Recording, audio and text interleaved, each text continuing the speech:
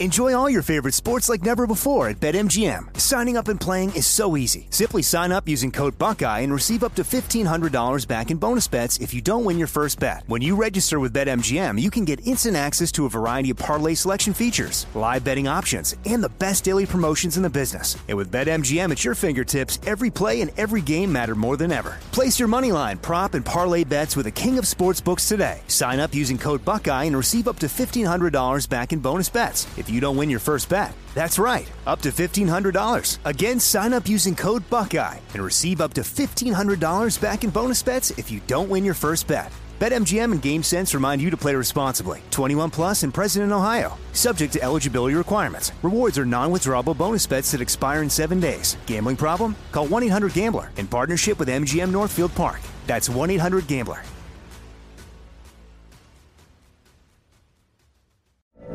From BBC Radio 4, Britain's biggest paranormal podcast is going on a road trip. I thought in that moment, oh my God, we've summoned something from this board. This is Uncanny USA. He says, somebody's in the house, and I screamed.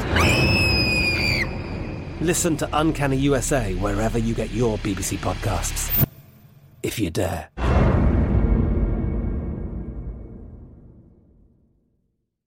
You know you've got a comeback in you. When you take the next step, you're going to make it count. For your career, for your family, for your life. You can earn a degree you're proud of with Purdue Global. Purdue Global is backed by Purdue University, one of the nation's most respected and innovative public universities. This is your chance. This is your opportunity. This is your comeback. Purdue Global, Purdue's online university for working adults. Start your comeback today at purdueglobal.edu. We're all looking for ways to save, especially on medical bills. But where do you start? Unless you're a medical billing expert, finding savings can seem impossible. HealthLock can help. HealthLock is a healthcare technology company that securely connects with your insurance and flags errors like overbilling, wrong codes, and fraud. You can even have HealthLock work on your behalf to get money back from select past bills. Saving starts with knowing where to look. Visit healthlock.com today before you see another healthcare provider.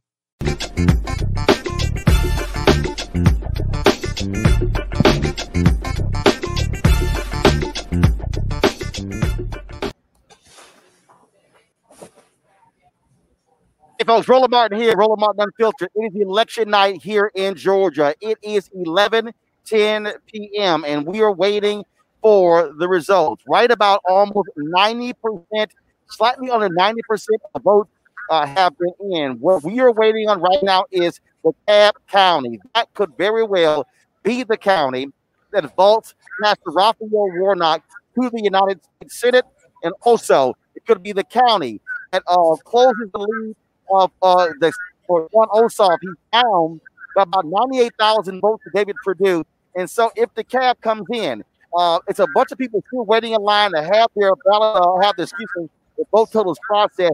And so DeKalb says we're going to drop a large number very soon. That, folks, is going to be the big key. We've been watching all the networks, CNN and MSNBC behind us as well, looking at the web pages of the various folks right here. And so we'll do this here. I'm going to go to my iPad right now. I want to show y'all what's going on here in terms of the numbers to understand how close this race is. So go ahead to it. You'll see right here, Kelly Loeffler, 51.09%. Raphael Warnock, 48.91%. David Perdue, 51.5%. Jon Ossoff at 48.5%. Then, of course, you have the public service position not looking good at all for Daniel Blackman. He is down by 196,000 votes. He is likely going to lose that particular race there. Again, unless DeKalb comes in a significant way. That county has been showing 83-17 Democrat. That's how wide the margin has been. And so, depending upon how many folks voted today in early voting in DeKalb, that could be the one that decides exactly who goes to the U.S. Senate, who will fill the unexpired term of Johnny Isakson. That's what Warnock and Kelly Loeffler are fighting for. And then, of course, a 6-year term the position David Perdue has dealing with Jon Ossoff. And so we are following this right now, folks, very clearly waiting on that. It has been a night where, again, watching to see what's going on. We have been in this state for the last 5 weeks, looking at everything, covering this race on the ground, talking to people constantly about what has been going on, what is happening. And so now we are at the end. We are at the end now of this race. It's all up to the cap. That's what it comes down to right now. And so, folks, what we are doing is ready to see, again, at County, Cobb County, when we look at some of these other counties out here, we still, of course, have the military ballots that will be coming in on Friday. You still have those. The bulk of this is here. What happens in DeKalb? Mostly in Clayton County, mostly in Gwinnett County, and as well. So it comes down to DeKalb. So again, we've been looking at what's been happening here with various MSNBC. Look at the numbers, and what happens is, folks, you look at different numbers. Right now, 92% of the vote is in. 8% is outstanding. You got to remember, 60% of Georgia lives in Metro Atlanta. That's why Democrats were so focused on what happens in this county. They wanted to do very well in the rural counties where a lot of African Americans are. So they, in terms of how numbers would then begin to look when it comes to this particular county here. We've got a number of people who are on us with this broadcast. Now I'm going to go to them in just a second. We simply are setting the stage. Several people have already called the U.S. Senate race for Pastor Raphael Warnock. We have gotten word he is likely going to be speaking from his headquarters, and then so we may be carrying that live. I'm waiting to hear from his folks with regards to that, and so that's what we're waiting to hear from. So several people have said Pastor Raphael Warnock, based upon the numbers right now, will they fully expect DeKalb to come in like a tsunami, like a blue wave, and vault him ahead of Kelly Loeffler in order for him to win that particular position. The one Democrats are really concerned about is Jon Ossoff. I tweeted this, and a lot of people were sitting here, they thought I was joking, but I tweeted this where I actually said point blank, I said that, look, if they're not up by 100,000 votes, it's a wrap. Right now, Purdue literally is on the cusp of that 100,000. They needed to build that mass of a lead in order for them to withstand the Democratic tsunami that was going to come. So now what we're doing is waiting to see exactly what that is. And so, again, we're being very patient. Folks have not actually called it. All the networks are saying right now this race is too close to call. Who will be in control of the U.S. That's what this whole thing is all deciding about. And so my girl Tamika Mallory just walked through here. Linda Sarsour just walked through here. My son is here as well. Rachel Ponder is here. All of these folks have been on the ground covering this election for quite some time. Before I go to my panel, I'll holler at somebody. Tamika, come here. While we're over here, I want to holler at her. So let's go ahead. And so right there. We do so. That's right. Social distancing. There we go. We'll pull the microphone down. All right, we good here? All right, Tamika. So again, DeKalb County. That's what we're waiting on. They're going to decide this whole deal. It's right now 17 Democrats lead. If they come in with 100,000 vote lead, that's going to vote obviously Warnock and Ossoff. Ossoff is the one I've been looking at. Purdue's up by 98,000 votes right now. So just your thoughts on just this whole crazy race and the possibility Democrats win one or both Senate seats in red Georgia.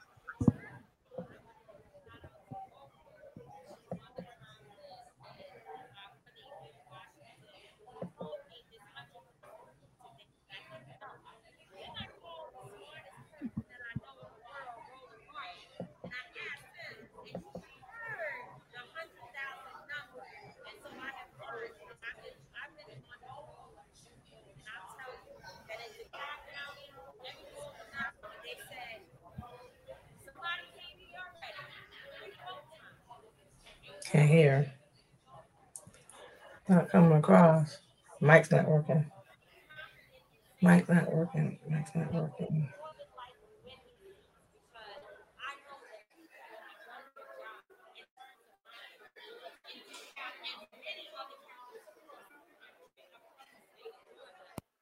in Savannah, we've been in Macon, we've been in Augusta, we've been all over. And so I believe that there will be a good turnout. What I will say is that for 25 years of my life, I've been involved in different elections, city council races in New York, district attorney races. I've never seen the type of attention that we have seen here in a Senate race in Georgia. And that means that this is extremely historic. And I hope that we are able to pull it out. It's not that I'm worrying about us getting it done because I just want to see people get elected. It's that Until Freedom, the organization that I'm a part of, that I'm one of the co-founders of, we intend to fight the Biden-Harris administration, right? Because we all know that power concedes nothing without a demand, right? So we understand that we're not going to just get reform and an overhaul of the criminal justice system. It's not going to just happen. We're going to have to put forth some effort. We're going to have to call some folks out. We're going to have to get on Roland Martin Unfiltered. We're going to have to talk some stuff to really make some change. We're going to have to hold rallies. We're going to have to organize. And to get what we want, we need to make sure that we have these Senate seats so that the excuse is not, well, we wanted to do it in the White House, but we couldn't get it done because we didn't have the Senate. We didn't have the ability to pass the votes through the entire House. That's what we don't want to see happen. And so we've been encouraging folks that while we are building political parties, while we are working through people like Puff Daddy and others who are working on trying to figure out ways to make us more politically competent. 1 second. I just got a report that 140,000 votes just came in for Jon Ossoff, and that he is likely going to lead. So him and Warnock are taking this lead, and so that's what the numbers that are being reported right now. So again, first of all, the microphone wasn't on when you started. People were trying to figure out you couldn't hear. You called me and were like, "Okay, what's the deal?" So when I laid out this 100,000. So again, folks they're watching CNN down there. Yeah, MSNBC on back here, and so you see now, there's a difference of 200,000 votes in DeKalb. That was what so when you called, that's what you said. When I said Republicans need at least 100,000 vote advantage in order for them to win, because they knew the blue cows were to come in. And I was stressed. Right. When I called you, I was like, bro, and I help said, me. Calm down. And you gave me a political education, as you always do. And I was like, okay, we calm down a little bit. Let's wait and let the numbers come in. And now we're seeing what's happening here.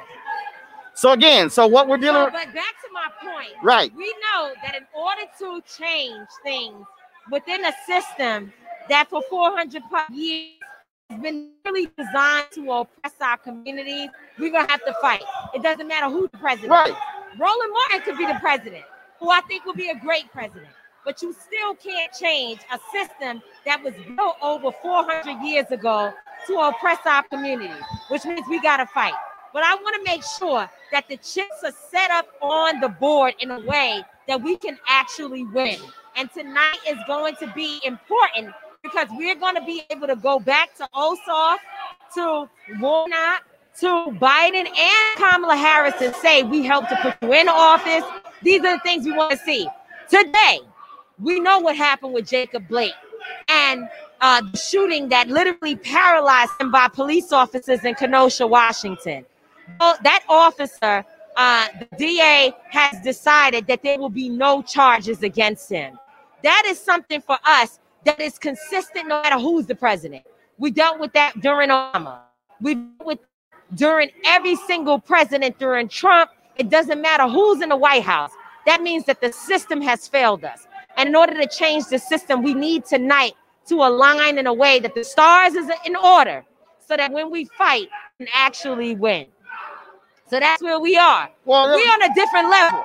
Our level is we fighting no matter who's in the White House. Well, and the point Reverend Barber and I talk about all the time, and that is, he said it's about issues. It's not about parties, it's not about candidates, it's about issues. That's right. There may be people who you like and respect, but at the end of the day, You got to fight for your issues, because guess what? LGBT fight for their issues. That's right. The NRA fights for their issues. That's right. The Chamber of Commerce fights for their issues, and it don't matter if they even supported them. They fight for the issues, and that's really what we have to be. That's right. And guess what? What we hope is that our people won't turn against us, but that our people will support us in saying, go get the job done. Like we say, go get the bag, make it happen, and that's what we are here to do. And so I'm excited about tonight.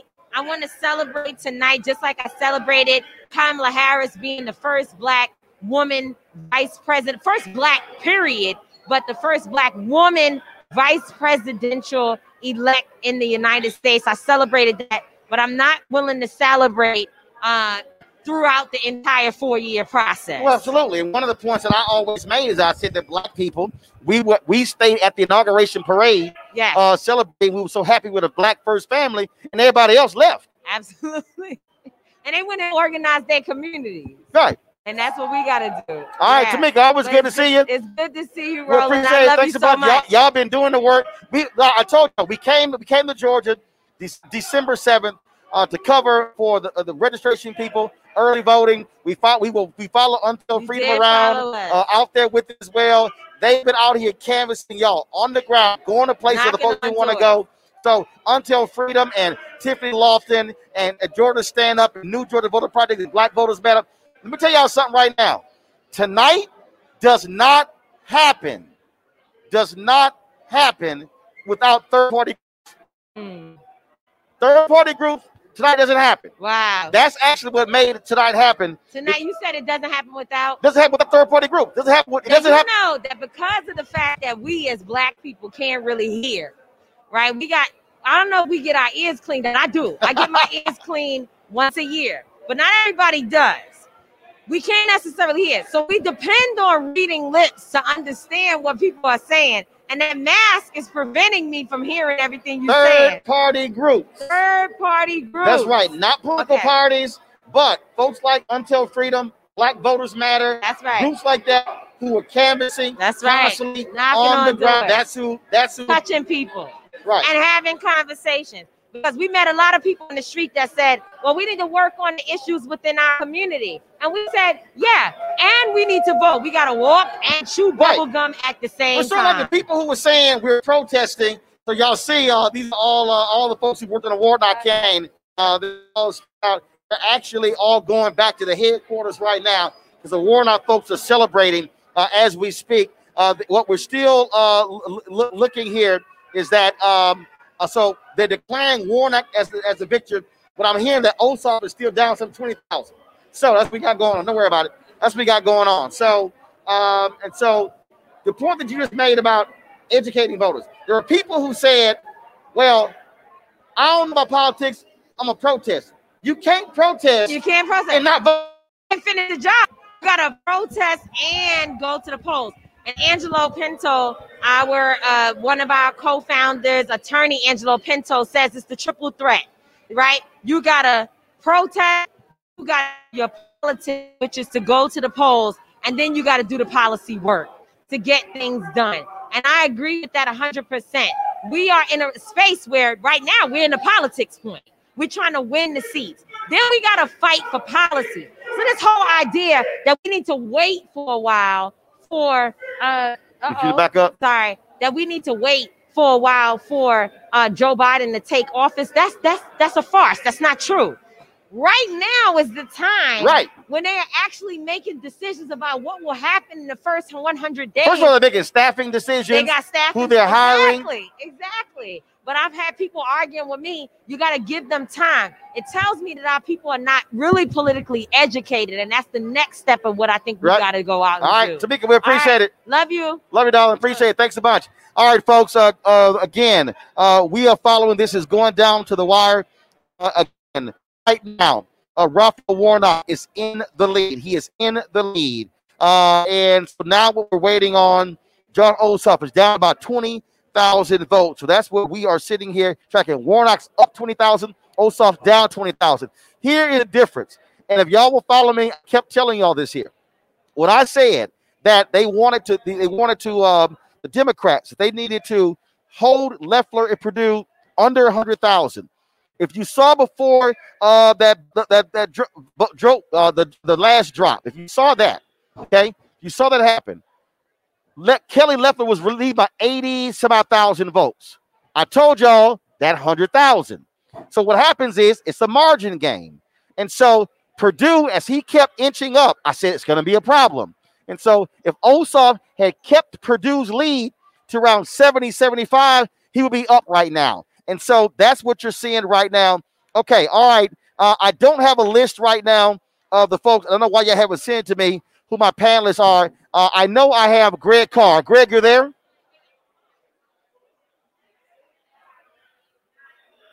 I can't hear.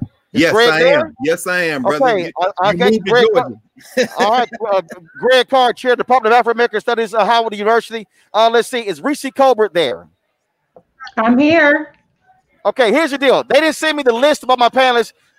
You got Melanie, Okay. Ro. You got Melanie here. Melanie Campbell's here. Melanie Campbell is there. I literally I don't have a camera in front of me. My laptop is over there. So I have Greg, Reese, and Melanie. Anyone else? We don't see anybody with us. There's three of us. Okay, cool. Like I got it. Okay, I got it. No problem. All right, so let's go ahead and start. Melanie, I want to start with you. You spent a lot of time here in Georgia. You've had a lot of your folks are on the ground. Felicia Davis and others in Clayton County. As well. Let's first start with the Warnock race. Right now, he's up 20,000. The likelihood of a black United States senator from the state of Georgia. Your thoughts? Look, I am I'm just Melanie Campbell tonight. Can I just be Melanie Campbell and not wear a hat? Yeah, you're Melanie Campbell. Excited and thrilled because Georgia is my second home. I got family down there. I spent many years in Atlanta, and Georgia hasn't gone. When I came to Georgia 30 plus years ago, the Democrats had both of those Senate seats. So it's been that long for Georgia to get back to this place where you have this opportunity. So I am excited. I am thrilled. And I know there's much more work to be done, but we're going to celebrate this moment, no matter what the end result is, because I believe, Roland, when you put that hashtag, when you put that note out there, I was like, yes. Because if you understand Georgia, and I do, it's like, you know how these numbers come in, and the numbers are right there. And so DeKalb County is holding it, but it also has to do with all of that hard work that our folks did. And I want to thank you right now for what you did, that you came down there the way you did and help elevate the sisters and the brothers who were doing this work, who don't get the credit, who don't get recognized, and help them elevate that message. And so I know you do have your journalist hat on, but I'm going to stop right now and say thank you, because you also help elevate and help make this happen. However it goes down, Georgia, this country, the South will not be the same. This is a huge, huge deal. Before I go to Greg Carr and Reese, I want to go to Brad Bailey with Georgia Public Broadcasting. Brad, we've been out. I've run you on the campaign trail. This obviously is monumental. But Brad, give us a perspective right now when it comes to the Ossoff race. The question is, he is down by 20,000 votes. All of the outstanding counties left are Dems. He's going to need really one different get up. Basically, he needs to pick up. He's down 20, so he needs to pick up 41,000 votes if Perdue gets 20,000. If you look at these Democratic margins right here in DeKalb County, Brad, 83-17. Fulton was like 73-27. So the question is, are there 40,000, 41,000 votes out there in order? Well, actually, if it's a 70 split, he doesn't need 40,000. But are there 40,000 votes out there? Is there enough votes out there for Ossoff to make up the ground and come back and beat David Perdue? Absolutely. When you're looking at, again, the rest of the state is pretty much done. You know, as I said before, the black belt, as opposed to the last election, this election, those votes came in much earlier. But when you look at the 10 to 15,000 mail-in ballots that are going to come in tomorrow, it's really going to be hand-to-hand combat for every single vote coming in next. And it's literally going to come down to the wire. I do believe that he can actually make up the difference. I do believe it, but it's going to be tight. And it's going to be a big fight, I think, over the next 2 or 3 days with the voter recounts, with those mail-in ballots, with those votes coming in specifically from Fulton County, DeKalb County, Cobb, and Gwinnett. Those are still actually, Brad, I want to interrupt you. Now I'm getting Ossoff is now down 100 votes. That I kept telling people that's a huge difference, because now by only being down 9,100 votes, look, if there are 21,000 votes out there, he picks up 11,000. Purdue picks up 10,000. He actually wins. Exactly. In addition to those mail-in ballots coming in tomorrow with Fulton County, that's going to be a big deal. I think 10 to 15,000. Tell me if I'm need to stand corrected, but 10 to 15,000 are coming in tomorrow in Fulton County alone. And so that's going to be a big deal. And so we're going to have to just wait and see. But I think he's going to pull it out. I really do. Let's go to Reese Colbert. Reese, I want to get your thoughts and on this whole deal, on what has happened tonight, this runoff election, and the states. The Senate is all up in state. Democrats control the Senate. Your girl, Vice President Kamala Harris, breaks all ties. That is huge. George Floyd Justice Act, John Lewis Voting Act, all of those bills, they now can literally become law if Democrats control the Senate, if folks like Joe Manchin don't flake out. Go ahead, Reese. Question. Well, before I get to that, I do want to say that I've been following the New York Times Needle. It's a forecasting model in terms of the projections, and they're estimating that about 209,000 votes are outstanding. And John Ossoff only needs to win about 52% of those, and they expect he'll win closer to 63%. So the turf is very favorable for John Ossoff. He has been fighting from behind compared to Reverend Warnock, who has been projected the winner, but it's very friendly territory for him. So it is looking, as you said, that my girl, VP-elect Kamala Harris, will be very active in a 50-50 Senate. But more importantly, I think Tamika Mallory touched on it, and she said that there isn't going to be the excuse that you don't have the votes there. I still think it's going to be tough. Remember, we had Joe Manchin, the senators from Arizona, Mark Kelly, Kristen Sinema. They're a little bit more conservative. You also have a couple of other relatively conservative senators, but we have seen that the Democrats have a lot of solutions to a lot of the issues that we are facing. And so it's a lot easier to wrangle a couple of Democratic voters than to get Mitch McConnell to bring things to the Senate floor.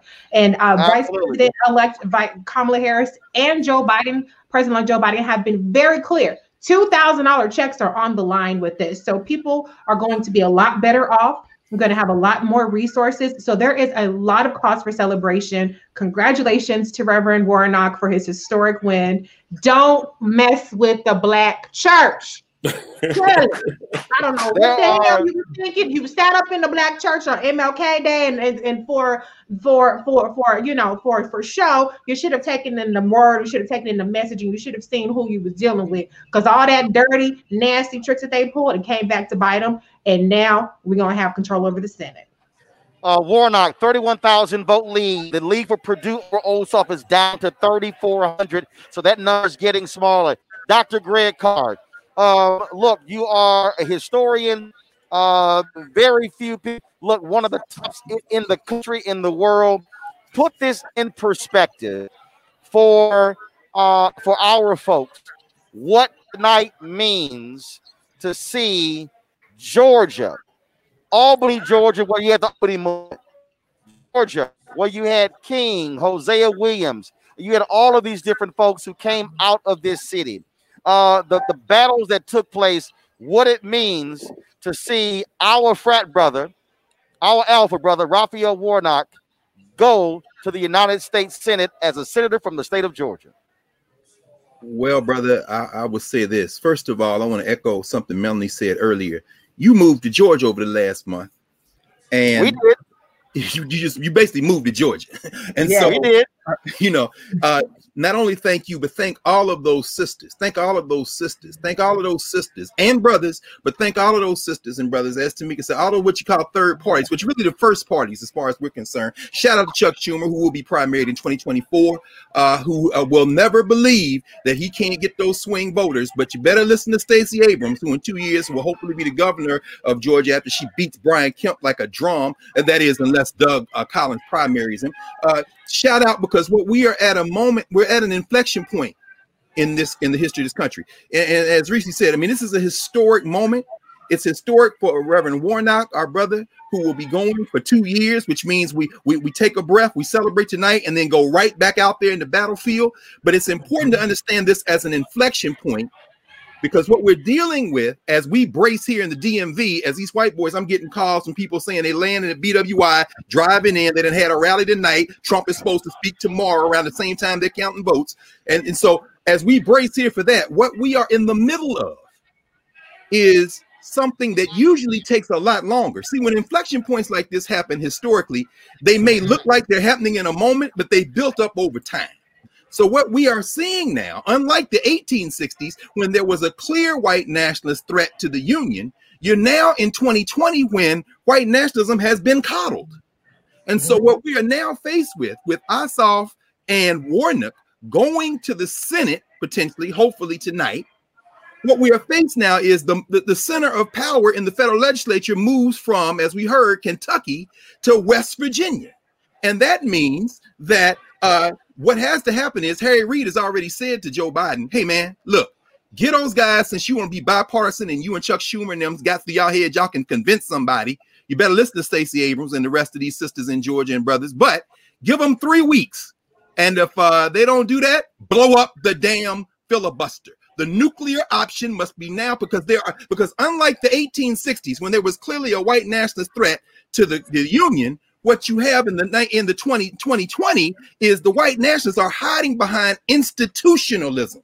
But what they did not count on, which brings us back to tonight, what they did not count on, what they've never counted on, is that Black people have never put our political philosophy behind the illusions of America. We have always moved pragmatically to advance our interests with other people who will share in our common humanity. What's going on in Georgia tonight?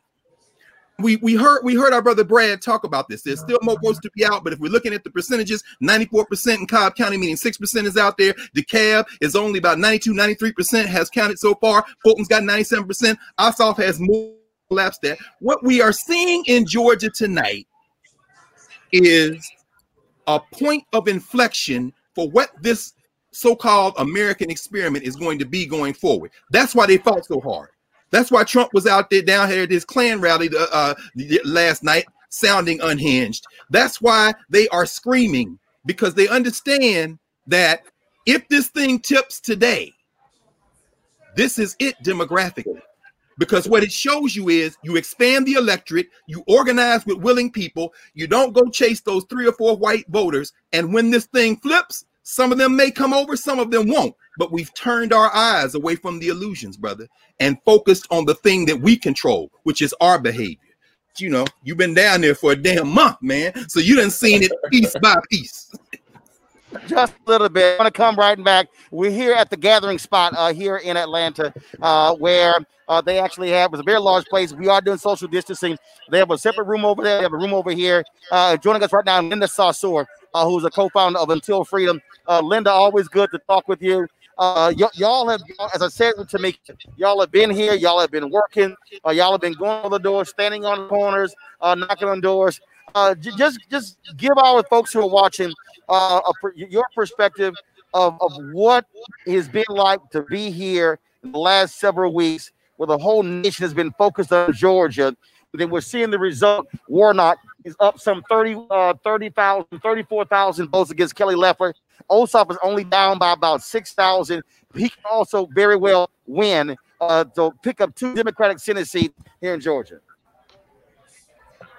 To action, be here watching history unfold. I mean, as organizers, you know, we also work on policy, and we have not been able to do anything transformative in Congress and in the Senate because the Democrats don't have the majority. And to be honest, I felt good. The Black voters were, when early voting was in, The lines were long, the people were enthusiastic, and they were doing it again. Unfortunately, as you've seen in some of the exit polls, when you break down race and gender, once again, we see that our white counterparts continue to vote against our interests. And in particular, as you know, me and Tamika came out of the Women's March. And the idea of women standing up against the tyranny of Donald Trump, against, assault on women's rights and xenophobia and Islamophobia and anti-Black racism, the exit polls for me are quite disappointing. But once again, our Black voters and communities of color, Muslim voters in the state, Asian American, Pacific Islanders, Latino voters, they did everything that they could. And the organizers rolling on the front lines, and I want the viewers to understand this. The people knocking the doors are the defund the police activists. They are the abolitionists. They are the people that want to find a pathway to citizenship for 12 million undocumented people. The people on the front line are radical, they're progressive, they are looking for transformative change. So I just want the Democratic Party to reflect on what's happening in Georgia right now and what happened in Georgia in the November general election, to stop continuing the throwing under the bus of the most progressive activists who are the most powerful tool for the Democratic Party. That particular point there, and again, you had all these people who were critical of defund the police, but here's what people forgot: 112,000 people who did not vote. Let me just say this again, y'all. I need everybody who's watching to listen to this. 112,000 people who did not vote November 3rd voted in this runoff. They did. Of that, 30% of them were 18 to 29. Of that, 40% were Black. Y'all do the numbers. 30% of 112,000 is 33,000. Warnock is leading by 34,000 votes. Absolutely. If those 112,000 people don't register and vote in the runoff, they don't win. Absolutely. And for the people who kept yelling defund the police, that's appealing to younger voters and voters of color. Absolutely. And before the December 7th voter registration deadline, because you can't depend on white folks. You can't. I don't personally. If they vote with us, we welcome them with open arms and we appreciate them. But unfortunately, we have to count on Black voters and voters of color in order for us to win back these 2 Senate seats and just to win races down the ballot across the country. The young voters that were registering to vote before the December 7th deadline did not understand how important it was in the general election. But then when we won in the general election, there was a new spark of hope. And when they saw Raphael Warnock, a Black man, a radical pastor from Georgia, it inspired them. So a lot of those young voters are people that just registered to vote recently. There was an uptick in new registrations from the November election to December 7th, which was the deadline. So don't count us out. Don't count these activists out, because these are the activists across the country, even in the general election. You know us, we were in Florida and in Georgia and North Carolina, in Pennsylvania, in Michigan. It is people like us that hold our ideology, that were on those doors, that were organizing communities across this country. And I think that the power is going to continue to build from here. What we're also seeing is this here. And we have been discussing this for a long time on Roland Martin Unfiltered. This is also that you're seeing the shifting of the demographics. And I've been saying this for 11 years. Mm-hmm. What we have seen in Georgia, the way Kelly Loeffler ran this racist campaign, this is white fear. This is fear of the changing America. Yeah, fear of power.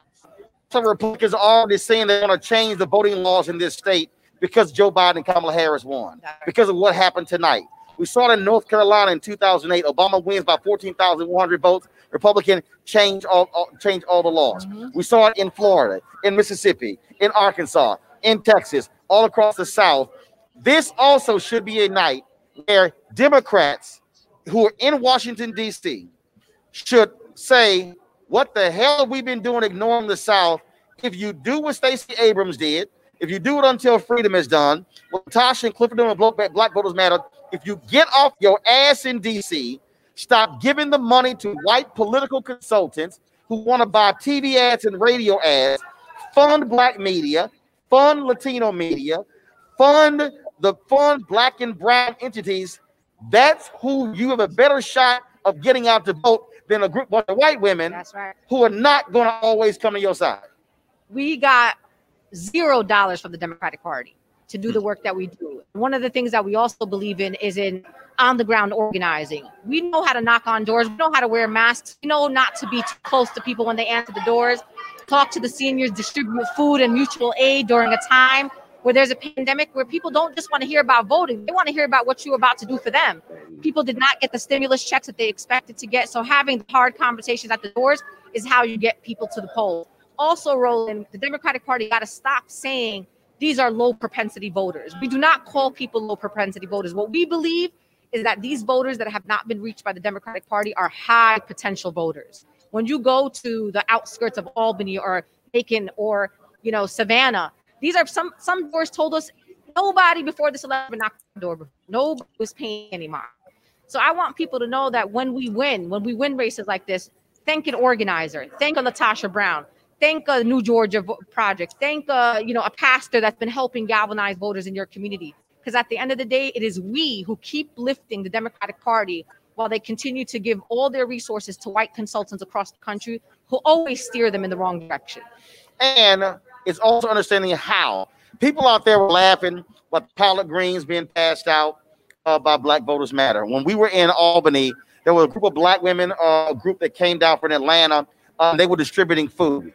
And a lot of people were sitting there going, what are they doing down there in Georgia? Because folks understood the food crisis we're in.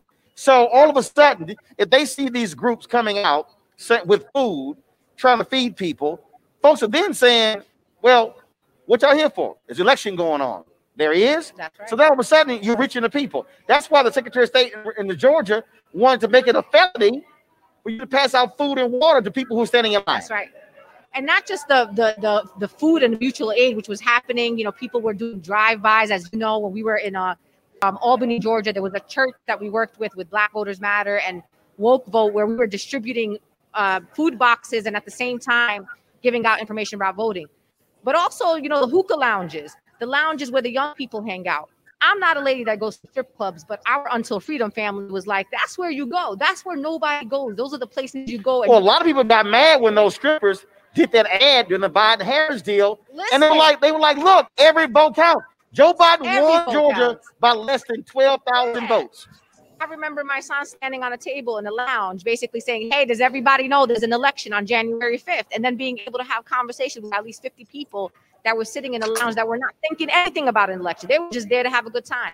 So we find creative and innovative ways to reach and meet people where they're at. People don't come to the rallies. People are not always going to come when you call them to a concert or to a get out the vote event. You got to go where the people are. And if they're at the strip club, you go to the strip club. If they're at the church, you go to the church. If they're on the street corner playing basketball with their friends, well, then you go to the street corner. And that's the kind of model of organizing that the organizers of Georgia have done. And of course, organizers of color across the country. Linda Sarsour, we certainly appreciate it. Y'all keep doing a great job. Appreciate you. I appreciate you. it. Support Roland Martin Unfiltered, everybody. I appreciate it. Thanks a bunch. Let's go back to our panel here. The point that she made there, Melanie, I think is a critical one. And that is, listen to the people who are on the ground, who are the closest. Joe Madison has a statement where he says all the time, you got to put it where the goats can get it. Yes. He said, that's it. And again, too often with these campaigns, what these folks want to do is they just want to keep the usual nonsensical stuff of just run TV and radio ads. No, we're not winning just for 30,000 votes. Ossoff is now down about 400 votes. But the reality is this here, and that is this here. Every vote counts. Keisha Lance Bottom won mayor of Atlanta, 832 votes. Sabrina Fulton lost her position. She ran for Miami-Dade commissioner by 315 votes. Sherry Beasley just lost the North Carolina State Supreme Court Chief Justice position by 400 votes. There was a congressional seat in Indiana that was won by Republican by 6 votes. A Democrat just won the state senator position. Republicans don't want to seat him. He won by 69 votes. If you got to look at every potential voter as the one who caused to win or lose. That's a fact. And the thing that's really powerful is we're talking about the South. And when I think about 20 years ago now, when the Democrats shifted to the 17 battleground strategy and left the South to its own devices and left all that took place since that time, that's why I'm so excited, because I know that there's a shift. It is not the end all, but it is definitely a shift. And what Georgia is doing with this election, we're saving democracy. Because right now, Roland, right downtown DC, right on Black Lives Matter Plaza, them oh, be careful. They pulled out of the gutter. That's right. The most racist, ignorant folks I've ever seen. If you came downtown by your studio, I was downtown today, I've seen a whole lot of white folks come to DC. But it's a whole nother level of them that have come out that really think they're going to take us back to the 50s and 60s. And so what's happening in Georgia also is a message that no, not on our watch, not this time. And it didn't start with this, but this is like my brother Carl said, this is the catalyst that about change. And I'm loving to see my sister Tamika, my sister Linda, and all of them. And I got a shout out to you again, Roland. To I know you shouted out my sister Latasha. We know Stacey did her thing, but we know Felicia and Helen and Deborah and Mary. That's right. And all of these sisters, brothers, the folks over in New York, all came together. And these young people are not going to turn back. And you're right. And this and the thing about it is, if these young people had not tuned in, because we already know they got the power, they have the numbers. And if they stay with connecting their street power with their political power, oh, it will be changed in Washington, D.C. for sure. It's not going to be easy, but this, if this holds the way it's going, then the shift has taken place, and we have been able to push back against something that would have pushed our communities so far back where these folks think they were trying to take us, and not on our watch. No. Brad, I want to go to you. You know it's a huge night when Fox News is no longer covering the election. Exactly. Now I'm going to echo my beautiful and talented, and handsome panel mates here. I've been spoken to.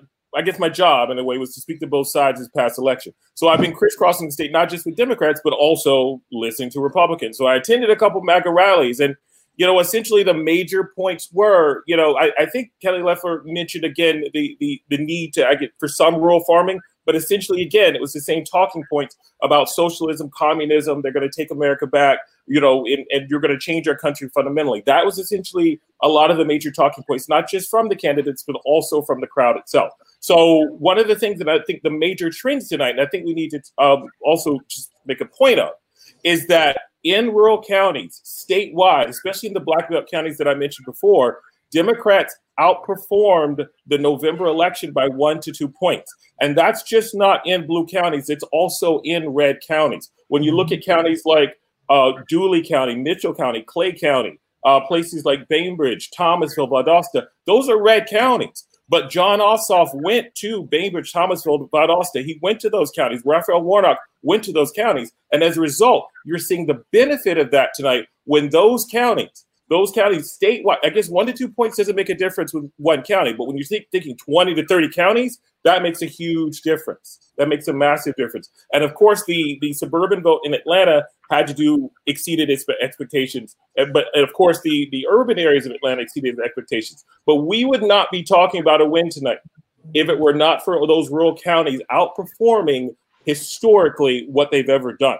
And especially even compared to the last 3 weeks. And as my panelists said, that's because of the work of Stacey Abrams, Latasha Brown, Cliff Albright, people from the New Georgia Project, people from Black Voters Matter. That's because of those mobilization figures. As I said before, I spoke everywhere I went in South Georgia, they were there mobilizing. And I'm from the area. I'm from Southwest Georgia. I've never seen that in my entire life.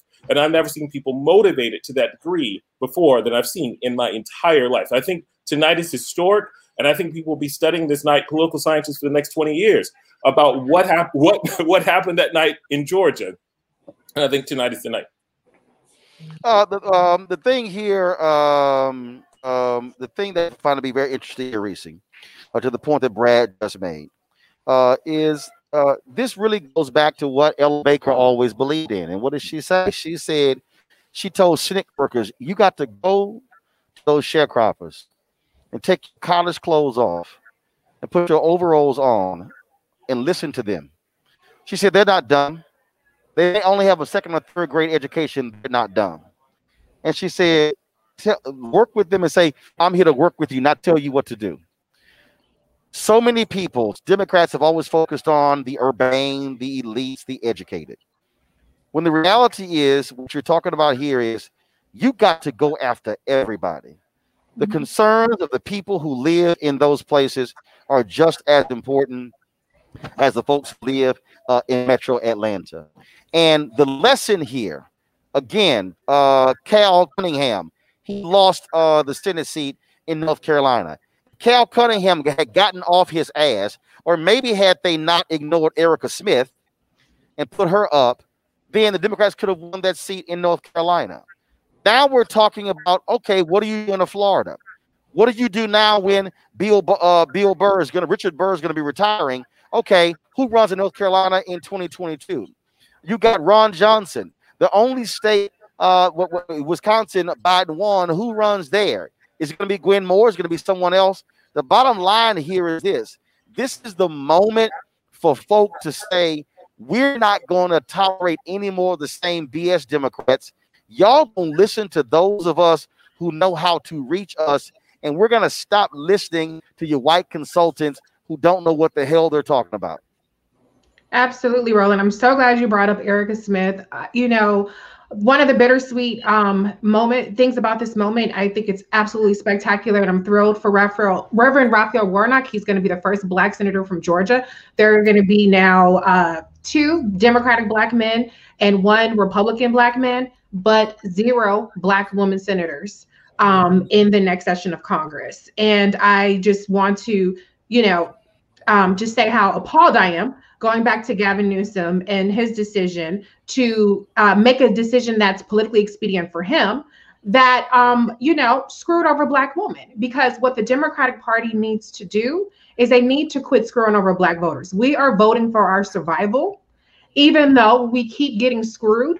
And we keep getting, as particular when it comes to candidates. Raphael Warnock was a no-brainer, but there are other places where the Black candidates have not been seen as electable. They haven't gotten the investments that they deserve to get. They haven't been on an even fair playing field. That was even the case in the Democratic presidential primaries, where all the people of color dropped out before even the first before Iowa. So I think that this is another example of Democratic voters doing the heavy lifting, and it's time for the Democratic Party to pay up. So what I want to see is, where is your pipeline for 2022 to get some Black women in there to be competitive? You've already outlined several states where that's possible. We need to get Black women in the Senate. It is appalling that with all the heavy lifting, you guys have mentioned everybody, LaTosha Brown and Stacey Abrams, Keisha Lance Bottoms, and so on and so forth, and organizers, Tamika Mallory, all across the country that really have carried the Democratic Party over, including VP Kamala Harris. But we need to see that investment. We need to see that return on investment, not just in Black women, but in Black men as well. But right now, Black women are just assed out, unfortunately, when it comes to our representation in the Senate, and it's unacceptable. And it's time to pay up. So they're talking about Jamie Harrison, whoever they're talking about for the DNC chair, whoever is going to be next in line. I need to hear a plan that is going to give us credible Black woman candidates in the 2022 Senate races, because there are a lot of Democratic seats that are up. Some of these older senators need to be retiring, okay, so that you can get somebody like Elisa Blunt Rochester in there, or Jahana Hayes in Connecticut. Go ahead and retire. I forget the Republican senator, but he's a little bit too old. Go ahead and retire and let Jahana Hayes step in. That's the kind of stuff that we need to start seeing with our return on our investment, because it's not acceptable to keep coming back to the well every 2 years and every 4 years. Black voters, save democracy, save us, and we're not getting all the stuff that we need to be getting. Dr. Greg Carr, again, as we begin to look at how this thing moves, the message also needs to be made loud and clear to the Democrats that Reese mentioned earlier. The woman in Arizona, to Joe Manchin, and to these other Dems who are sort of wobbly. Y'all are now in control. Once Ossoff wins, y'all gonna be in control because of black people. Now, don't play no games. Right. Don't play no games on policy.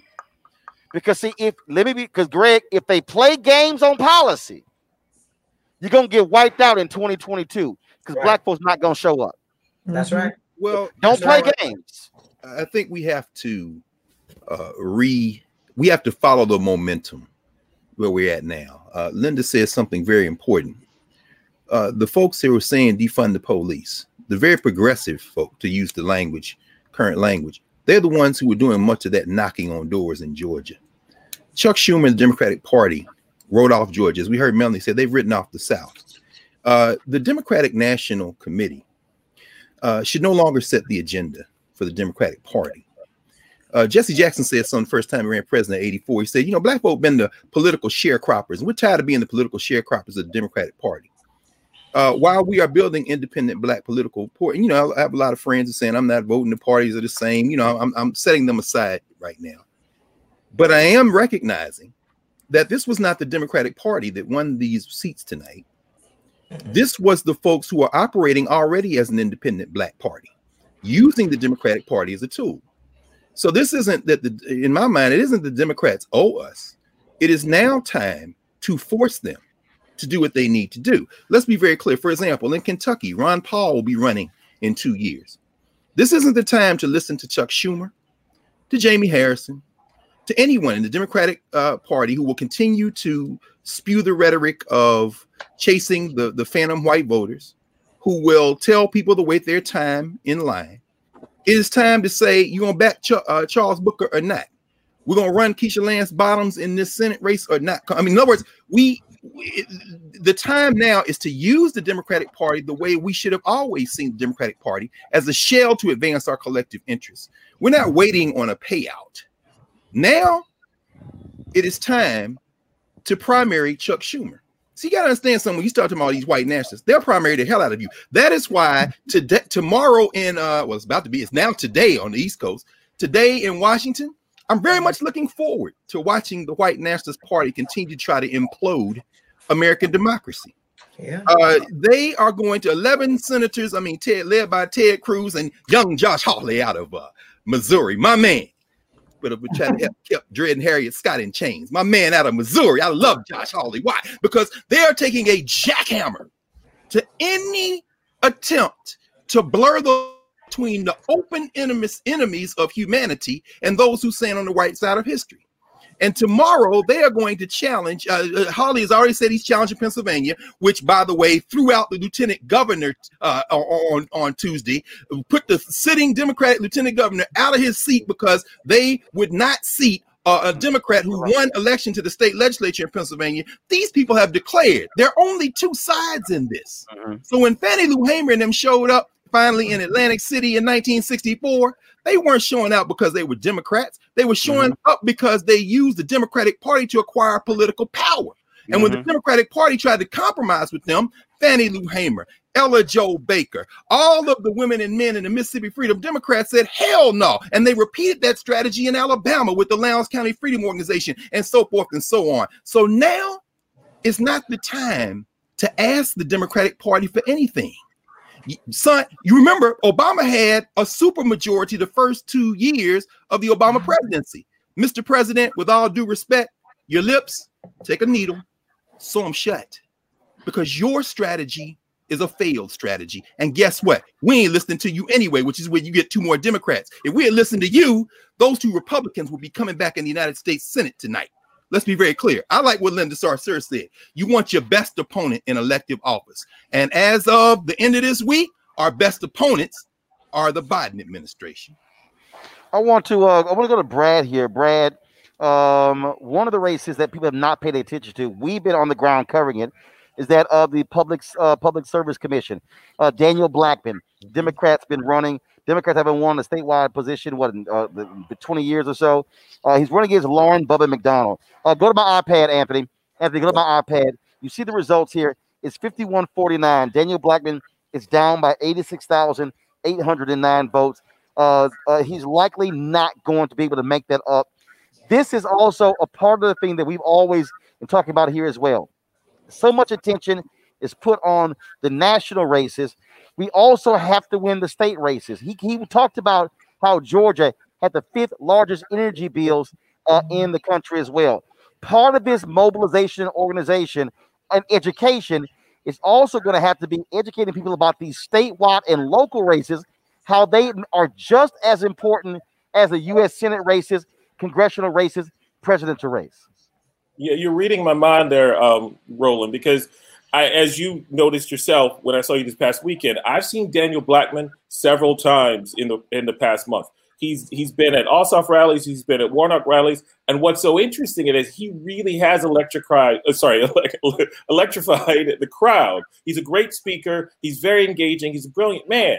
And I'm sort of sorry to see the results tonight. But again, it's one of those challenges with Georgia statewide elections. It really is when you're taking that attention, that spotlight off the big elections. The other elections don't get as much attention. And tonight that was the case for it. I want to talk to Daniel Blackman in the future. I think he has a lot of innovative ideas about Georgia. When I was speaking to him again, he mentioned how high the electricity rates in Georgia, and again how it's the 5th highest in the nation. He also mentioned healthcare and the challenge of African Americans, not just African Americans, all Georgians, in terms of dealing with healthcare, but especially the disparities in the African American community with diabetes, obesity, and of course COVID-19. And as you said before, we have to look at this as a template. Georgia has to be this sort of canary in the coal mine for nationwide. You have major majority Black populations in Alabama, Mississippi, Missouri, in counties where they are not represented with regard to the demographic that's there. They're not represented on state levels, local levels, or municipal levels. So that's one of the lessons that people have to look at tonight. How are people going to take these wins tonight and the losses? That's really important. How are they going to take both and look at how to sort of duplicate wins in other places that have traditionally been red, but you have, just like in Georgia, the electorate to change that, to change those counties nationwide and to enfranchise those previously disenfranchised Black voters, not just in Georgia, not just in Alabama, Mississippi, but nationwide, in addition to, and I know I'm pushing a fourth wall here, Latino voters in Texas, in Arizona, in New Mexico. So when you're talking about really building that Obama coalition, that coalition of people of color or disenfranchised folks also economically who may not be of color, the seeds could really be started tonight. We thought that was going to happen with the Obama coalition a few years ago, and it faltered in 2016. So now that coalition has come back, and if people are really looking at it, they can actually start seeing the maps for the future.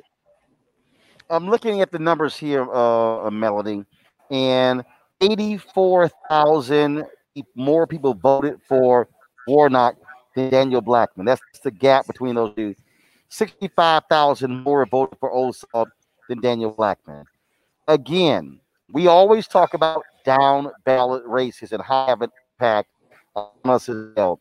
And I think part of this education, Melanie, is going to be letting folks know that, again, we can be excited with the history made with Warnock, but the reality is having a Daniel Blackman on that Public Service Commission would have been critically important. And so when we start thinking about the multiple positions out here, when we talk about people running for Secretary of State, that's who controls elections. We start talking about state senate, state rep, school board, county commissioners. Again, it's having a totally different view about the power of politics. Most definitely. I'm glad you and I love Daniel. Like I said, Atlanta is my second home. So knowing him over the years and knowing that, and like I said, it's not too late. He still may pull it out, but I think either way, his recognition has definitely risen, and I think there's more to come from Daniel and many others. But you're right when you talk about those Secretary of State's positions. I mean, really I think a different kind of light has been turned on with what's going on in Georgia for this general election. That again is the South, but also will be motivation for what can be done in other places, because it's not that like we've never had Black people win statewide in Georgia, right? In those years where I lived there, when you had someone who was the top cop of the state, Attorney General, you had a black man. You had Department of Labor, African American in Georgia. But then when things shifted, and so now we're also rolling as we're getting ready to deal with this redistricting process. That's going to be another thing to deal with when it comes to how we're gonna, and then knowing that in the state legislature in Georgia, they're ready to try to change the game again, change the rules again. The one thing about us that we know how to move and maneuver and shift, even in the times when we know that we're not fully protected when it comes to the Voting Rights Act and the like. But I do believe Georgia is going to be that test case to show what can be done across the board in the South, because we got major numbers in Alabama. We got major numbers in Mississippi. So I think what Georgia is also doing is going to, I've been getting text messages from folks in Alabama, other places, that Alabama is next, because we have it. The numbers are there. Close to 60% of Black people live in the South. So I say if the South is able to shift, I say so goes the nation. And so I'm excited from that vantage point as well, being a Southern girl myself. When we begin to look at again what we're dealing with here, Reese, we're dealing with how these two races are going to change our national politics. You got tomorrow where Republicans are going to try to overturn the election. I keep telling folks, take this seriously. When I talked about white minority resistance, these people literally, they're going to use these militias to cause mayhem in this country. Yeah. These folks do not want to share power, Reese. They do not want Black people to use their power. And so folk had better be fully prepared for what is about to come. Donald Trump was their last stand. This is about whiteness. It is about white supremacy. Kelly Loeffler ran a white supremacist campaign. David Perdue ran a white supremacist campaign. They wanted to scare white people in order for them to not vote for Warnock and vote for Ossoff. That was their strategy. They extended John Ossoff's nose. Kelly Loeffler ran an ad darkening Raphael Warnock's skin. I keep telling folks, get the hell out of that Obama post-racial bullshit. That ain't happening. We better gird ourselves for battle for a very long time, because as we say, shit is about to get real. Absolutely. I mean, we have not defeated white supremacy today. We bought ourselves more time with these Senate races. We bought ourselves some progress because we can pass the John Lewis Voting Rights Act. Now we can pass the George Floyd Justice and Policing Act. We can get more racial equity in terms of the coronavirus response and a number of issues that are pressing that there are solutions for, and that there are reasonable solutions that, can pass even with more conservative members of the Democratic Party being the deciding vote. So it's important to note that we are not, our work is not done. We could take a little break, no more campaign commercials, hopefully for at least 6 months. But the reality is that this is the end of Trump's regime, but it is the opening salvo. As Melody mentioned, there's the redistricting process has happened. Democrats actually lost ground when it came to state houses. The Republicans are going to control redistricting in a lot of areas. That is the only reason why they are even able to keep it even close in the Congress, in the House of Representatives, because of redistricting and gerrymandering there. It's also why in certain states it's close on the state level. So we still have a lot of work to do. We still have a lot of things that we need to push back on. We cannot let our guard up. And I'm of the mind that I'm actually incredibly happy that the Republicans are being so transparent about their white supremacy, about their white nationalist party, about their disregard for democracy. They're on record. Every single person, whether it's 11, 12, or 13 senators and 100 plus House of Representatives, congressmen, are on record, and it's saying unequivocally to the Democrats, you cannot negotiate with terrorists, okay? So all this stuff where the Republicans have go by one set of rules when they're in the minority, and they appeal to Democrats in terms of precedent, and well, you don't want to take advantage because you can be in the minority one day. Throw all that shit out the window, okay? Because the second the Republicans got in party, they changed everything in power. They changed every single rule. They forgot. They threw out blue slips. They threw out the filibuster when it came to the Supreme Court and to judicial nominees, and I can go on and on and on. And so I not personally has faith in Chuck Schumer as the majority leader, but I think that Democrats need to wake up and understand that this is a time to harness the power, even if it's 50-50, harness the power that you have and drive home the change, because the Republicans are not going to let up, and you have to have something to show for Democratic control in 2022 or we're screwed once again. Brad, I want to go to you because you about to be real busy as well. Republicans have made it clear that they are going to change the laws in this state. They are pissed off. They don't like the signature check issue. They said they are going to undo the very same laws that they passed. And so this is what they do. We saw in North Carolina in 2008 as well. And so you're about to see a vicious battle, a fight against voter suppression in Georgia, because Republicans did not look. They lost Biden. They lost to Biden and Harris, and now losing 2 Senate seats. Oh, it's about to be hell in Georgia. Mm-hmm. Well, you have to think about, again, how the Voting Rights Act was just cut up with the recent Supreme Court decision. And so, you know, you essentially now it's going to sort of kick back, I think, to whomever potentially goes on or will be picked for the next court. Again, now the issue of packing the court wasn't on the table. Now it's on the table. You know, in addition to, you know, potentially getting 2 other Senate seats from places like, Puerto Rico, potentially DC. All those things will actually affect the local issues here in Georgia with regard to voter suppression. The thing is, though, as the difference between now versus before is that now you have an infrastructure that's ready there to push back and fight against any and all potential challenges to suffrage here in this state. And though that wasn't the case, I mean, that was the case before. You did have infrastructure, but it's not geared up and galvanized like it is now. People aren't sleeping anymore. You know, and again, like I said before, folks like Stacey Abrams, New Georgia Project, Black Voters Matter, they're going to be on ACLU, journalists like myself, everybody is going to be on guard to check any and all potential voter suppression issues in this state as they come down. One of the benefits of where I'm from is that, you know, I grew up with lots of Trump supporters. You know, it was weird because, you know, I was in a rally in Ocilla, Georgia, 2 weeks ago. It was a David Perdue rally, and Kimberly Guilfoyle was there. Donald Trump Jr. was there. And so I walked into the room. It's mostly almost 99% white room. There were about 4 or 5 African Americans that were through the crowd. And of course, I was there in the roles as journalist. But again, you know, these folks talk to me. They talk to me because, again, I grew up playing around people like that. So they feel comfortable saying to me what's on their mind. And a lot of them say that, again, they're worried about socialism, worried about communism. So you're right. There's going to be a fight on these hands. And I want to tell you something.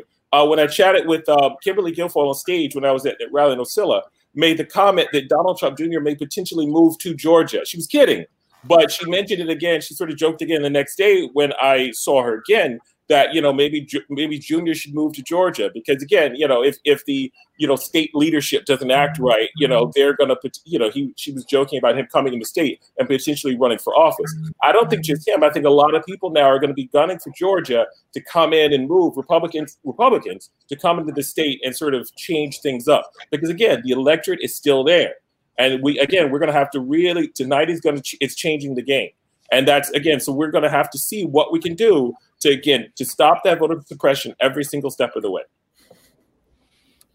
Greg Carr, I made the point earlier, again, undergirding ourselves for the battle. The book that I am working on as we speak that will drop in 2022 is called White Fear. I have been talking about it. Mainstream media completely ignores it. White folks there don't understand. The black folks are scared to talk about it as well. But I'm telling you, the poll that did it for me, there were 2 polls. Shortly after Obama was inaugurated, the question was asked, are you optimistic about the future of America for your children? Every group, a majority said yes, except white America. I said, I was at CNN talking to John Avlon, and I said, John, we are seeing We are in the beginning stages of white minority resistance. Glenn Beck, Obama hates white people. All the stuff from Fox News, all the things that they're saying coming out of there. I keep just warning people, you must prepare for this, because in the history of America, wherever there has been black success, it has been followed by white backlash. No, absolutely. Roland, we really don't have a roadmap for where we are right now. You're making something, and they've already started a little exit polling. You know, over half of the voters who voted in Georgia today, who responded in some of these exit polls, say that one of the things they didn't like was the way Trump handled the wake of the presidential election.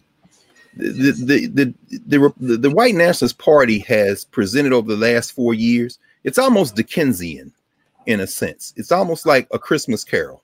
They gave an image of the ghost of America, future America, and it scared the hell out of enough people to drive them to the polls. You couldn't have picked better opponents if you had drawn them up. Kelly Loeffler is a caricature, but make no mistake, Kelly Loeffler is gone. The White Nationalist Party, which is why they're going to have this fight today in DC this afternoon, they are angling to keep the white nationalist voters that you're talking about, but also expand and outreach to those soft white nationalists who won't say it out of their mouths. Remember that tonight, John Ossoff, voters for Ossoff are less than voters for Raphael Warnock. What does that tell us? Are there people who pulled the lever for Warnock that pull it for Perdue, or they didn't vote for? I mean, what is going on in the racial logic of this country? Because it is not a nation. There is no one culture. There's no one narrative. There's no one story in America. And I know people who push back. I'm saying, well, show it to me then, because I'm 55 years old, and for a good 30 of them, I've been teaching and reading and writing, and I want to see you show me, and they can't show me. But you know what you're talking about. I'll end with this. What you're speaking to, and what we're seeing in Georgia, there is a possibility. See, Raphael Warnock, and you know, Brother Warnock, I'm gonna tell you, brother, what you might have an opportunity to do in Georgia, I don't see a precedent for that either. When is the last time there was a member of the federal legislature, House or Senate, who had a pulpit? And reports are true that Raphael Warnock said he's going to continue to preach from the pulpit of Ebenezer.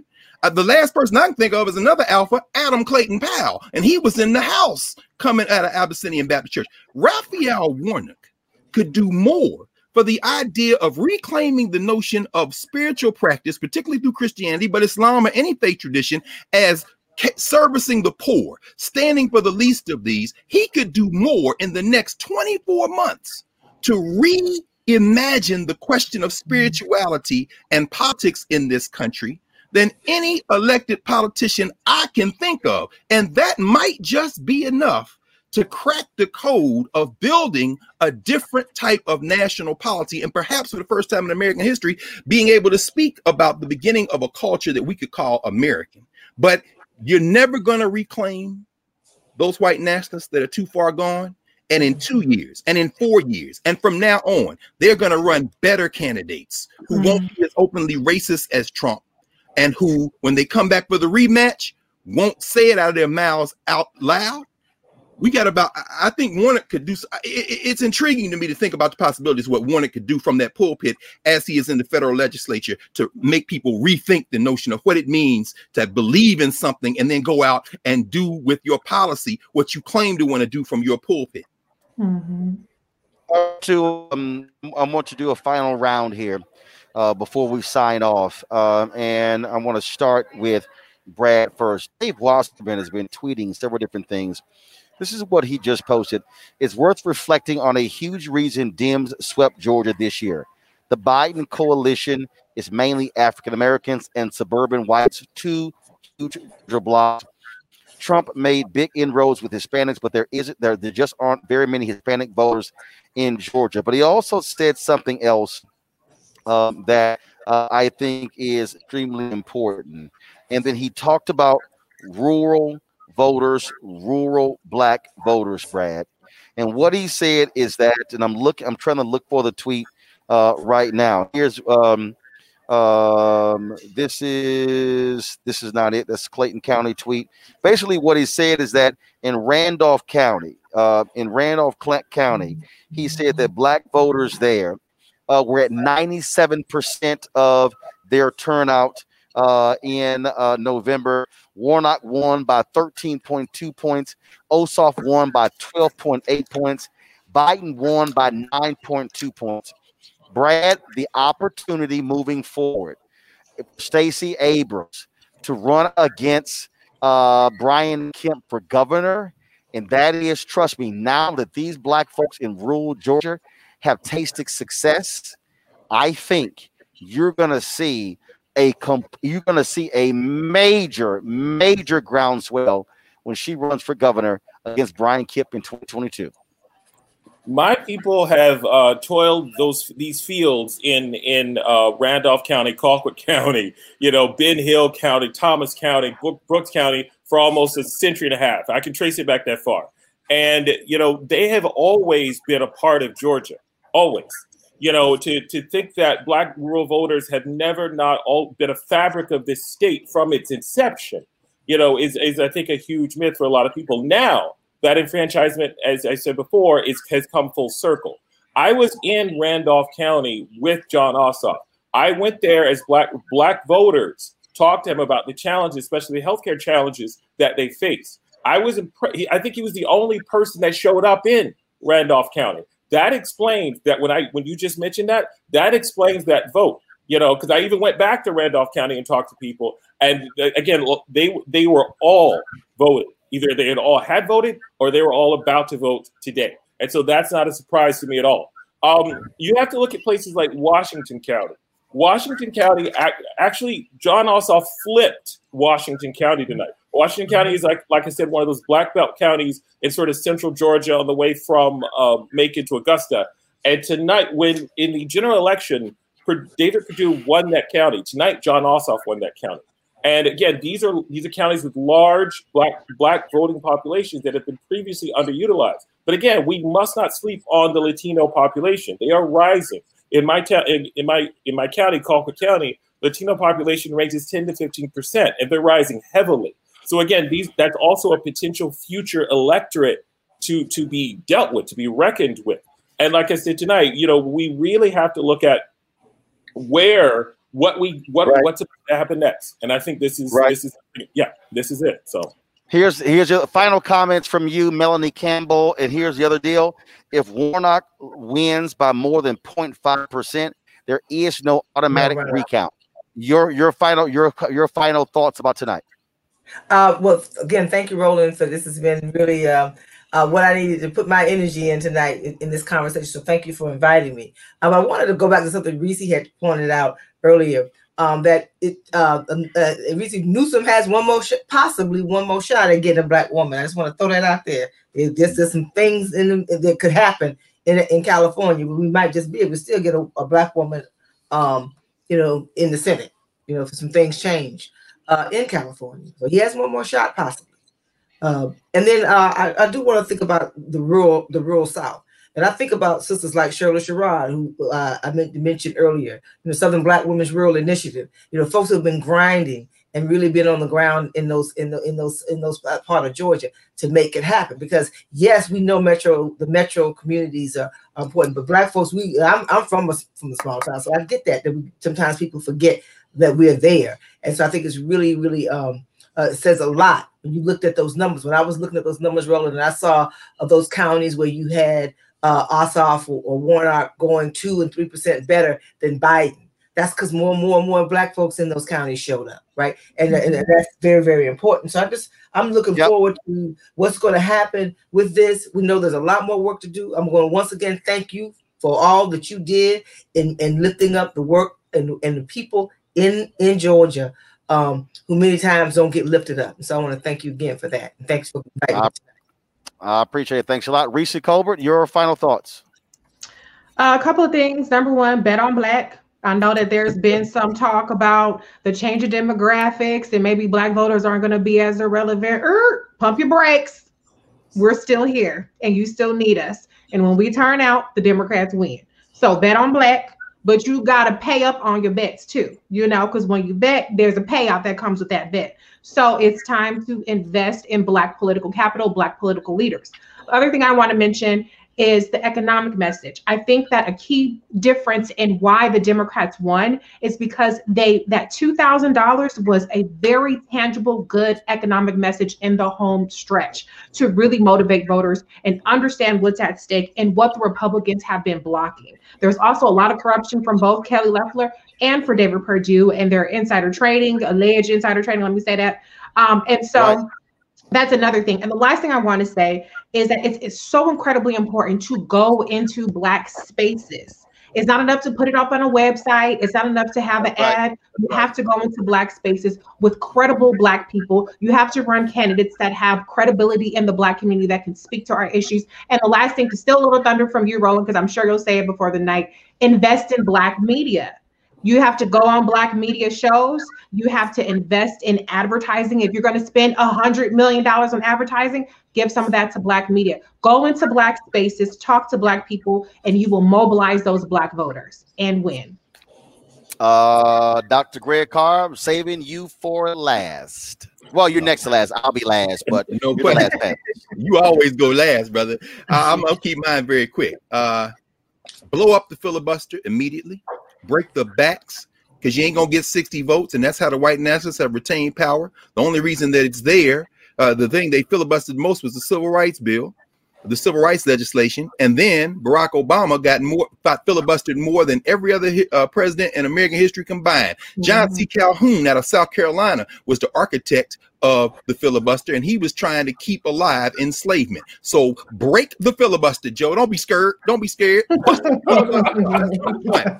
Them two stacks, get them 2 stacks in people's hands by the end of February, bro. Now, in fact, you put that up right now, because Kelly Loeffler is on the way back here to DC to challenge the vote in Georgia. Her death cry, looking at one side of the aisle over here and another side with the other eye, is going to be, I'm against certifying the vote in Georgia. Let her die, then get the 2 stacks on that. Next, John Lewis, George Floyd, get the stuff in. We want to see this before March. And how about that? There's a whole plague going on, and you got more strains and variants. Get relief to the people. We don't want to hear nobody lecturing and finger wagging about we got to go slow, because tonight the people of Georgia have taken away your excuse, Democratic Party. There will be no more meetings where we will be lectured to, because the people who put you over the line tonight, those people don't owe you a damn thing, because you didn't give them any money and you didn't think they were going to win. Finally, this, Roland Sebastian Martin. Let me just say this to you, brother, in front of everybody. Them 1 or 2 people that came out and voted in every one of them little rural counties because you drove through there, those 1 or 2 people that these young people are talking about defund the police, and I'm damn sure with them knocked on doors and voted. Yeah, those those counties are red, as Brad said. But let's be clear. Those are the people, as Melanie said. Those are the people, as Reese said. Those are the people in the little rural counties, like our sister Erica Savage out in Albany and the outlying areas. Those are the people who pulled the lever, and with the big whales in Atlanta and Savannah and Augusta, they pulled them over. Those people out there in the country, them country folk, and it was because, among other things, you drove through every one of them little towns and all of that country, brother. So if anybody want to know how much Black media matters, as Melanie say and as Reese say, all you got to do is watch The Last Month. So you got to write that book too, brother. And shout out to Erica Savage Wilson. She's the hometown hero as well. No question. Got it. Okay, cool. Got it. I got it. All right, folks. My final thoughts. First of all, I just got word, like literally they were calling me. Pastor Raphael Warnock is about to go live in a moment. On Twitter, Facebook, and YouTube as well. After this switch, go to my iPad. LeBron James just tweeted this out, y'all. Think I'm going to put together an ownership group for the Atlanta Dream. Who's in? # Black Votes Matter. Of course, Kelly Loeffler's part-time owner. She's a part owner of the Atlanta Dream. And those WNBA players stood with Raphael Warnock. And so that's a great tweet there from LeBron James. Let me say this. I reached out to a number of other Black media outlets because I wanted us to all partner together to put our resources together to cover the race here in Georgia. Many of them chose not to respond. Of the folks who did, we still weren't able to pull something together. but we were undaunted in what we were going to do. We invested the money to come here. I tell y'all all the time, I'm extremely transparent what we do on this show. We spent $20,000 to rent out an Airbnb to serve as our safe haven, which kept us COVID free, allow for our staff to work there, where we could get the show from there. We invested another $20,000+ in staff and freelancers and people who have been working out here. We were supported by folks like Melanie Campbell and Black Voters Matter. We were supported by all of you. Why did we do this here? Because I told y'all, it's enough of Black folks talking about entertainment, talking about gossip and things along those lines. We need real, substantive information and news. The only way we are going to get that is if we talk about it. Y'all can flip all night if y'all want to on these networks, and y'all can watch CNN or MSNBC and Fox News and the rest of them. But I guarantee you, you're not going to hear them talking about what Black folks in rural Georgia did, talking about what Black folks did in Clayton County, what Black folks did in all these different places. And that's why this show matters. And let me also say this to all the haters and everybody else out there, especially to all the folks who love white supremacy. Guess what? I own this shit. which means that Virginia governor's race, we're going to be on the ground covering that the same way we did Georgia. Tashara Jones is running for mayor of St. Louis. Expect to see us in St. Louis. Some of these other races out there, Ron Johnson, the incumbent in Wisconsin, we're going to be on your ass in 2022 in Wisconsin to throw you out of office. We're going to be in Pennsylvania covering stuff there as well. We'll be back here in Georgia in 2022. This is why Black-owned media matters, because we ain't got to ask nobody else for permission to come cover our people the way we know how to cover them. And so you're right, Reese. We're going to tell the DSCC and the DCCC and the Democratic Governors Association and all of them to be investing those ad dollars. The federal government spends $1 billion a year on advertising. Black media only gets $10 million. You damn right. I'm going to be looking for a big check from them as well. Why? Because we plan on hiring a congressional correspondent. See, when Black media gets those dollars, then we can hire staff. Our goal is real simple. We're going to go to these white ad agencies, demand $5 to $10 to $20 million in advertising to allow us to then hire bureau chiefs in 5 major Black cities. Why? Because that's how you cover our information. And so don't think for a second that this is a fluke with what we're doing. Don't think for a second I didn't have visions of this when we launched this in September of 2018. There's some new things we're going to be launching as well that are even bigger and bolder than this, because this is how we change. We talk about voting, how you got to mobilize and organize. The same thing happens in media. And so we want to be able to hire more people, have more staff, build more things, and that's what we're doing. And so don't for a second, this is only going to be a situation where it's all about me. Oh, no. I already have 25 people who I've already identified who we will do shows with. I don't think some of y'all just heard what I said. There are 25 people I've already identified who we will launch shows with. That's, if you talk about infrastructure, that's what we're talking about building. Frederick Douglass did it. Ida B. Wells Barnett did it. Robert Abbott did it. A.I. Scott did it. Charles, you had, of course, the founder of the Pittsburgh Courier. I can go on and on and on. Claude Barnett did it. This is the same thing in the 21st century. So, Black folks, I'm telling you right now, we can't wait for somebody else to cover us, to reach us. We have to do it ourselves. And so we want y'all to support what we do. And when we go after people, if there are companies out there who are not supporting, we want you to stop buying their products. And we're going to name them.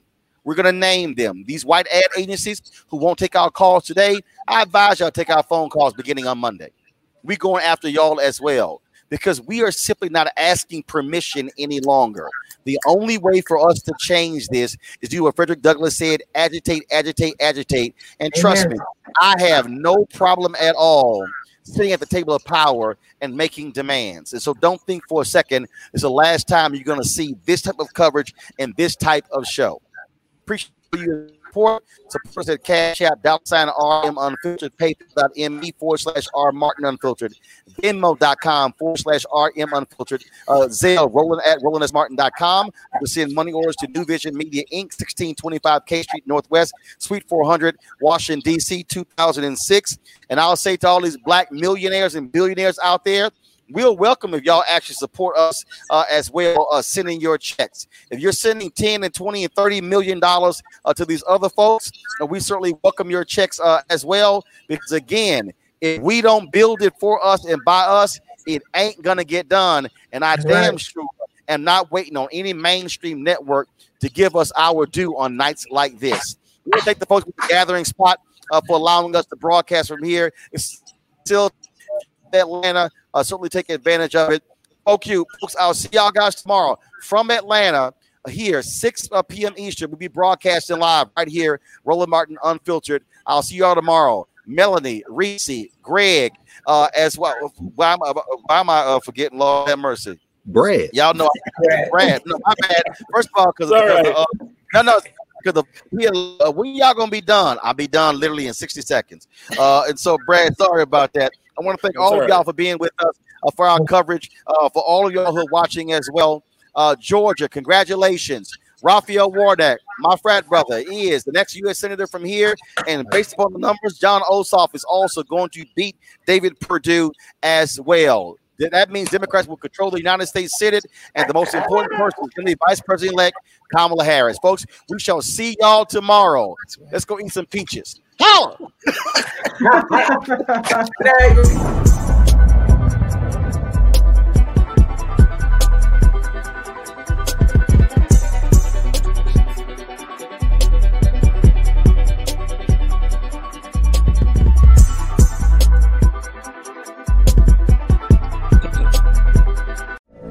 From BBC Radio 4, Britain's biggest paranormal podcast is going on a road trip.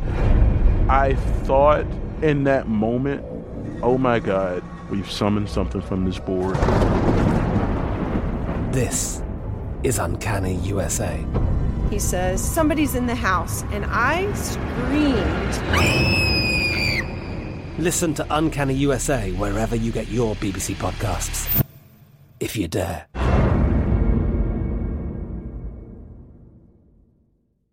Open a limited-time 11-month certificate at Kemba Financial Credit Union. At 5.25% APY, it's more than triple the national average, plus it's a safe and secure way to grow your money. Visit your local branch or kemba.org/CD for details. Offer expires May 31st, 2024. APY equals annual percentage yield. Restrictions apply. $500 minimum and $250,000 maximum deposit. Advantage status required. Comparison based on bank rate average. Federally insured by NCUA. Judy was boring. Hello. Then Judy discovered ChumbaCasino.com. It's my little escape. Now Judy's the life of the party. Oh, baby, mama's bringing home the bacon. Whoa, take it easy, Judy. The Chumba life is for everybody. So go to ChumbaCasino.com and play over 100 casino-style games. Join today and play for free for your chance to redeem some serious prizes. ChumbaCasino.com. No purchase necessary. Void where prohibited by law. 18+ terms and conditions apply. See website for details. Xumo Play is your destination for endless entertainment. With a diverse lineup of 350+ live channels, movies, and full TV series, you'll easily find something to watch right away. And the best part? It's all free. Love music? Get lost in the 90s with iHeart 90s. Dance away with hip-hop beats and more on the iHeartRadio music channels. No logins, no signups, no accounts, no hassle. So what are you waiting for? Start streaming at play.xumo.com or download from the app and Google Play stores today. All you can stream with Xumo Play.